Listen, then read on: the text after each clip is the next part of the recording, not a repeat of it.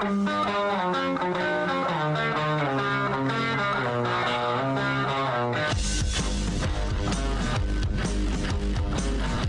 is The Big Show with Gordon Monson and Jake Scott, presented by Big O Tires. Stop by your locally owned Big O Tires for no credit needed financing and the best prices on tires. Big O Tires, the team you trust. This is 97.5, 1280 The Zone and The Zone Sports Network.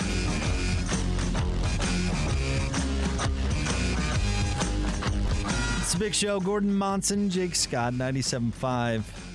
And 1280 The Zone. Let's get out to the Zone phone, shall we? He does overnights for Fox Sports Radio. In fact, you can hear him right here on these very airwaves on 97.5 and 1280 The Zone. We welcome him back to the show. He is our friend Ben Maller. What's going on, Ben?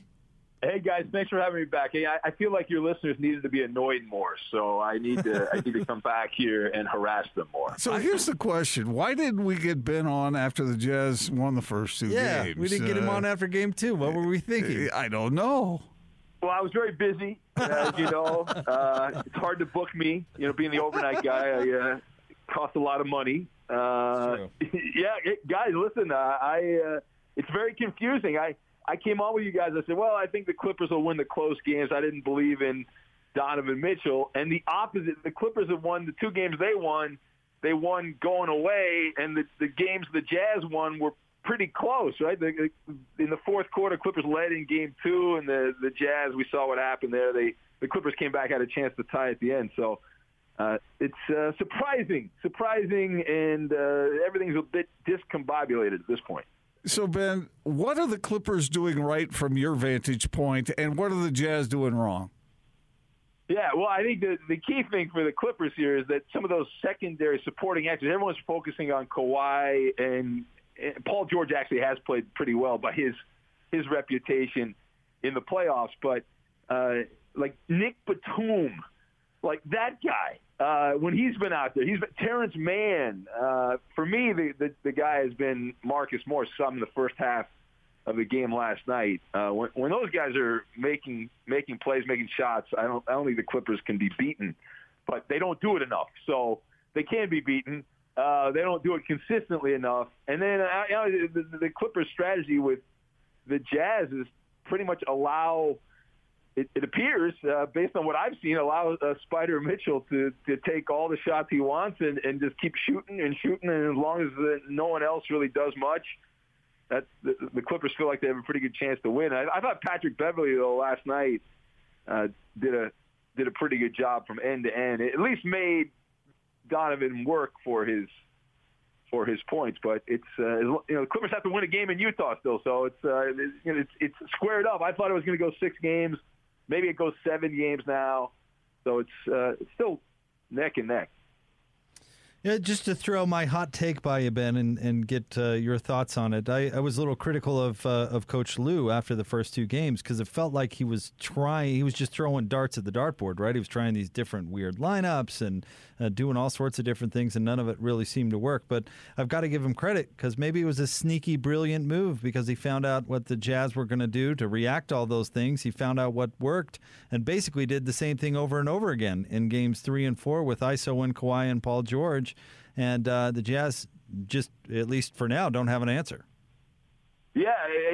I have been reluctant to say good things about Ty Lue because I thought he was just on the LeBron train in Cleveland. But it's like they got all these teams now, guys. You know, they get a million coaches. It's not just the head coach; it's a bunch of assistants and all that. But yeah, the Clippers have done a good job. They did a good job against the Mavericks also in the first round when the Mavericks were running wild and guys hit a bunch of 3-point shots and then they were able to figure out something as the series went on. So, yeah, they've done a pretty good job. I mean, now, obviously, the pressure's on. Going home, you figure you got to win at home if you're the Jazz, right? This is a game. As long as you just win home court, if you're the Jazz, you're feeling great about yourself and all that. You win the series, but it really does come down to now the counter move, the chess move of the Jazz coaching staff to come up with something to shut down what the Clippers are doing. And again, if Paul George is playing at a high level, which he hasn't consistently done in the playoffs, the Jazz, if he does that, the Jazz are in trouble. Even with the other guys who are up and down and all that, if you decode this series, that's the key thing. You got to mess with the mind of Paul George. I say that, and also I realize, guys, Kawhi Leonard had a very bad game in Game 2, so he's capable of also having a stink bomb every once in a while too. He's human, so that's also out. Ben, I agree with you 100%. Game 5, that is pretty much it. If the Clippers win Game 5, this thing's done. And if the Jazz win it, then I don't know if they can beat the Clippers down in L.A., but then they obviously give themselves a chance. So everything is riding on tomorrow night, I think. Yeah, I agree. It's just this cat and mouse game, and that the pendulum is swung in the as far as immense pressure. It is on the Jazz because of the way they played in L.A. They were just unable to untangle what was going on. You guys, the first quarter, you saw it. Like, that wasn't the Jazz team that showed up this year. I don't care how good the Clippers played. The Jazz were just kind of sleepwalking through the first quarter, and that was it. That's all the Clippers needed was pretty much the first 15 minutes of that game, and it was over. But, I mean, listen, I know your listeners will be enraged at that game. It's going to be a madhouse and all that. So I'm looking forward to seeing it. Obviously, I'm looking forward to seeing all these games in the series, but it's great. I hope we go 7 games. I want to see a 7-game series. I think it'd be wonderful. You mentioned Paul George and his inconsistent performance in the playoffs over the years. What do you think he's figured out? Or is it just, you know what, the Jazz don't have an answer? Well, one thing I've learned about Paul George is just when you think he's figured it out, he ends up doing a faceplant. So he's had good games. Like he's found tempo and rhythm and all those things where he's played well for a couple of games, but it fades away. So I don't know if there's anything in particular that Paul George has found. I know the coaching staff, they got a bunch of guys that are like therapists over there trying to massage Paul George and get him, confidence, his confidence up and all this, but he keeps falling back. He'll have a couple of games where he plays well and looks like the player he is in the regular season. It's one of these guys. He's got this thing where if it was like a Wednesday night against Sacramento, he would dominate, right? But he doesn't play like that most of the time in the playoffs. He plays like, oh my God, the world's falling around and all that stuff. So I think with him, it's really in the head more than anything. I don't think it's anything that he's figured out that the Jazz are doing. Although I would think going into this series, if you were the Jazz, you would be like, okay, we don't want Kawhi Leonard necessarily to kill us, but we can allow Paul George to take some shots because he's unbalanced. He's going to miss a bunch of shots, and that's going to screw things up for the Clippers. And the last couple of games, obviously, that hasn't happened. Ben, have you had a chance to get to know him at all? Have you ever sat down and chatted with him? I'm curious to know what's going on inside his head. Yeah, I don't know him well. As a media guy, you have access over the years to the locker room and you're around a little bit, but you don't know. You know the public persona. I know what he says publicly. Obviously, been at some of that stuff, but privately, I don't know. And Paul George always seems like he's fine. Nothing seems to bother him. He's embraced the social media trolls and the algorithms that attack him every time he has a bad game, and he says he loves it and all that stuff. But he certainly doesn't seem like he loves it the way he performs. Just getting your take on the other Western Conference series for a second, Ben. What happened to the Nuggets? They run into a buzzsaw, or did they drop the ball? Yeah, I got to tell you, I think that one, I go back to the Blazers. How did the Blazers lose to that Nuggets team? The Suns are a good team, but they're a lucky team, right? I mean, if you're the Blazers, you're Damian Lillard. You're like, my God, you had that Nugget team that had Nikola Jokic and a bunch of bums around Nikola Jokic because they got rid of Jamal Murray and Aaron Gordon coming over from Orlando, who I remember when that trade happened, there were people that were like almost fainting in the NBA media. Oh, my God, this is the perfect addition for the Nuggets. And no, he wasn't the perfect addition for the Nuggets. And he was like a fish out of water for a lot of those games in Denver. But, yeah, the Nuggets without Jamal Murray, forget about it. I'm not convinced. Like, I think going in, and I'm slightly biased here, guys, but whoever wins this Clipper-Jazz series, I think this is the ticket to the NBA final. I think the Suns are very beatable. Chris Paul played out of his mind for a few games. That's obvious. I don't think he can keep it up with legit defense, which both the Jazz and Clippers are capable of playing. you can contain that, and I think the Suns will lose in the Western Finals to whoever wins this series. And remember, they're going to have so much rust. This Clippers-Jazz series isn't going to end anytime soon, so the Suns are going to have a lot of time off, which is a blessing and a curse. Ben, you seen any kind of threat from the East? Well, no. I don't. Listen, if James Harden and Kyrie Irving, yes. I mean, the Nets are the team that is the monster, but it doesn't sound, from what I'm hearing, like Kyrie's going to come back and play against the Bucks. But what an embarrassment it would be, though, if Giannis Antetokounmpo can't finish out the Nets. But Philadelphia doesn't, with Doc Rivers and Joel Embiid, who's had some lumpy performances. There's no one that really says, "Oh my God, this is an invincible team," other than Brooklyn. But Brooklyn's crumbling, so and injuries are part of the game, as the Jazz have experienced, and the Clippers might experience too, because they've got guys that are injury prone too. So it's part of the deal.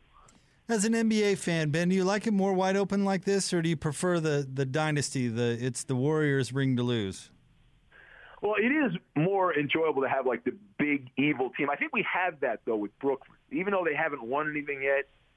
They're the evil empire because of the way that team was formed, with Harden eating his way out of Houston to get to Brooklyn and all that. So, and then Durant and Kyrie. So those are the bad guys. So we have that. We talked about this when I was on with you guys last time, guys. From a talk radio standpoint, it's more fun when you have the monster. You have a little bit of that with Brooklyn, but I'm enjoying it. I'm enjoying it. I don't care if anyone else is enjoying it. I like it.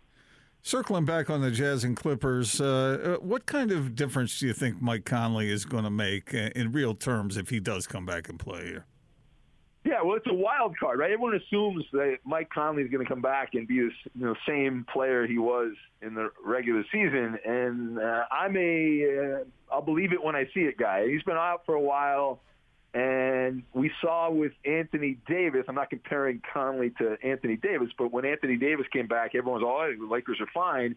He played like 5 minutes or 10 minutes or whatever it was, and then he was back hurt. So if he's ready to let it rip and he's totally fine, then, yeah, Mike Conley's a good player. He's above average, not a great player. He's a good NBA player. So that would be a problem for the Clippers and obviously a blessing for the Jazz, but I got to see it. Him playing, everyone just assumes he's going to be the same guy that is a borderline all-star guy every year, and I'm skeptical if that guy is going to play when he does finally play. Ben Maller is with us here on 97.5 and 1280 The Zone. Just to round it out and ask you about the other series there in the Eastern Conference, Joel Embiid had a bit of a tough night last night, but what's the big story there? What's grabbing your attention from that series? Well, it's. And I said this on my show last night, guys, that you should be very scared if you're Philadelphia because that's the Doc Rivers experience. I saw the look on Doc's face in the late stages of that game last night, and it reminded me of what he did with the Clippers the last couple playoff runs where it was just the expression, the body language of having no idea, how to stop what's going on as the team crumbles around him. And that Sixer team, that is a complicated mess because Ben Simmons he's afraid to shoot. We've all seen it. He took one shot in the second half of that game while Joel Embiid missed all 12 of his shots. That team's a mess. But they're so much more talented than Atlanta. You're like, there's no way they can lose to the Hawks. But I've seen Doc Rivers coach teams who had more talent lose to teams that didn't have as much talent. So, I could certainly see the scenario here where Philadelphia stumbles. And it does appear to me, guys, that Joel Embiid was blaming the injury.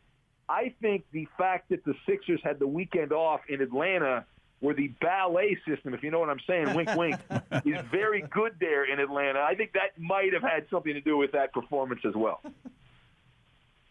Well, Ben, we love having you on the show, and it's been a fun series because we get to have you on and talk a little bit about the Clippers. And, we've told you this before, but all three of us are a big fan of what you do, and we love catching you after those late-night Jazz games on our way home. Well, thanks, guys. I appreciate it, and we'll do it at least one more time, right? At least one more time. Ben, I got one last thing for you. What's going on in baseball? What's going on in baseball? I hear you've been all over this. Yeah. Well, first of all, baseball, Rob Manfred wants to have his cake and eat it too, right? He's like, I'm going to get tough on players putting sticky stuff on the balls, but he's been the commissioner since 2015. There had not a single pitcher since Rob Manfred took over has been punished. You had Yadier Molina of the Cardinals have a ball stick like a magic act to his chest protector. Nobody got punished. Everyone just laughed at it. Now all of a sudden Rob Manfred wants to rant and rave and say, I'm going to get tough on this. But he's giving out, as you guys, I'm sure you've mentioned on your show, the news is he's giving out paid vacations. That's really tough punishment. So it's completely clueless. They're trying to artificially enhance the offense. They think this is a way to do it, even though all the players in baseball pretty much are going up swinging from their heels trying to hit a home run. So it's a complicated mess. Another miscalculation. Rob Manfred's essentially giving the pitchers in baseball the Astros treatment, where he allowed them to cheat and not really punish them in any meaningful way at all. Baseball always gets in its own way. Can we always count on that? Pretty much. Pretty much, yeah. Ben, you're the best. Thank you very much. All right, thanks, guys. Appreciate it.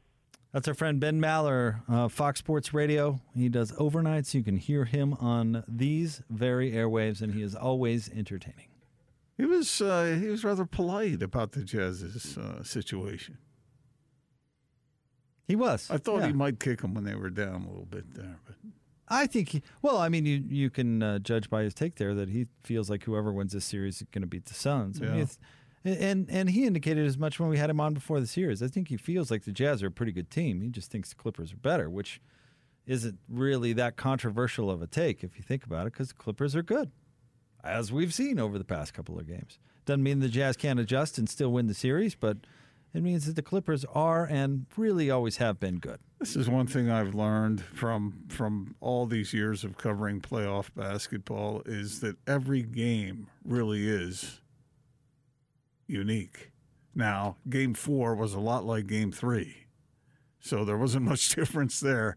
But I wouldn't be super surprised if Game 5 had a total different feel to it. I think it needs to if the Jazz are going to be more successful. Oh, there's no doubt about that. Yeah, Man, it's so tempting to draw conclusions early in series based on after the first two games, Jake. I mean, we kind of thought the Clippers might be in trouble. Well, they've rearranged that. So now we think maybe the Jazz are in trouble. Well, can they rearrange that? Maybe a little sticky substance. Maybe that would help them. I don't think anybody in this series is quote-unquote in trouble. I think the Jazz have some serious things they've got to figure out. And then the Clippers, you hope you make them adjust to your adjustments. I mean, that's the beauty of the series. But, the Clippers, when they put this team together, I think all of us took note. Yeah. Sorry, I didn't mean to intentionally use that phrase, but No, I think we all paid attention. Yeah, it was funny. Yeah, because he was talking about the Nets. Ben was talking about the Nets being sort of like the evil empire. Well, that's sort of what we thought about the Clippers when they brought in Kawhi. Yeah, and Paul George. Yeah, when they orchestrated the same that. day. Right. And there's a reason that the buzz around the Clippers after the first two games was break up the team. I mean, I was reading articles about people complaining about how long Paul George's contract is, and we had one of our guests even allude to Kawhi Leonard could just pack up and bounce. Yeah. Well, he could do that. But that's because of what you're talking about. Like when they put the team together, they had the highest of aspirations, and if they don't reach those highest of aspirations, they're going to do something drastic. But the fact remains that I think Kawhi Leonard's a top 3 player in the league. I think Paul George is top 10, and if you put, maybe top 10's a little generous. I don't know. People can debate. But you put 2 All-Stars on a roster and surround them with some nice role players, and you're going to have a really good team. The Jazz are an example of that. Who's better, Paul George or Donovan Mitchell? I don't know. They're probably somewhere in the same region right now. The Jazz's problem is that there's Kawhi Leonard, too. Well, the Jazz's problem is their other guys are playing well, too. The Clippers have figured out a way to really limit one of the Jazz stars. Actually, both the Jazz stars in different ways, but I'm thinking more about Rudy and how he's not able to have the defensive impact that he normally does in this series because the Clippers have figured out a way to play that takes him out of it. I mean, if the Jazz could figure out a way to limit Kawhi Leonard on one side of the ball, that would make a significant impact. Yes, it would. I wonder if there's a way to get Rudy more involved offensively, because he is the biggest guy on the floor. It gets back to that pass. You saw him try to throw the pass a few times last night, and it started to have a little more success in the second half. But, I mean, what was it? Who was it that airmailed it to Rudy in like the third or fourth row? Was that Donovan? Yes. Yeah, it was Donovan that just, I mean, so the thought is there. It's just such a tough pass. You have to consciously do it. Yeah. I mean, it's not going to come easy. But Joe had that nice pass to Rudy where he dunked it. I think that was on a pick and roll. It was on a pick and roll. Right. One of the few successful ones, yeah. But it would be interesting to see if Rudy could go off for 25 points. It would make a world of difference, I'll tell you that. Again, getting them to adjust to what the Jazz are doing. Right now, the Jazz are the ones having to adjust to the Clippers. Yeah. All right. Want to remind you about our friends at Davis Vision. The summer LASIK sale is going on now. Get rid of those contacts and glasses. Save $1,000. Start your road to better vision at Davis Vision. Check them out at davisvisionmd.com or call today 801-253-3080. That is Davis Vision. We'll have more coming up next. It is The Big Show, 97.5 and 1280 The Zone.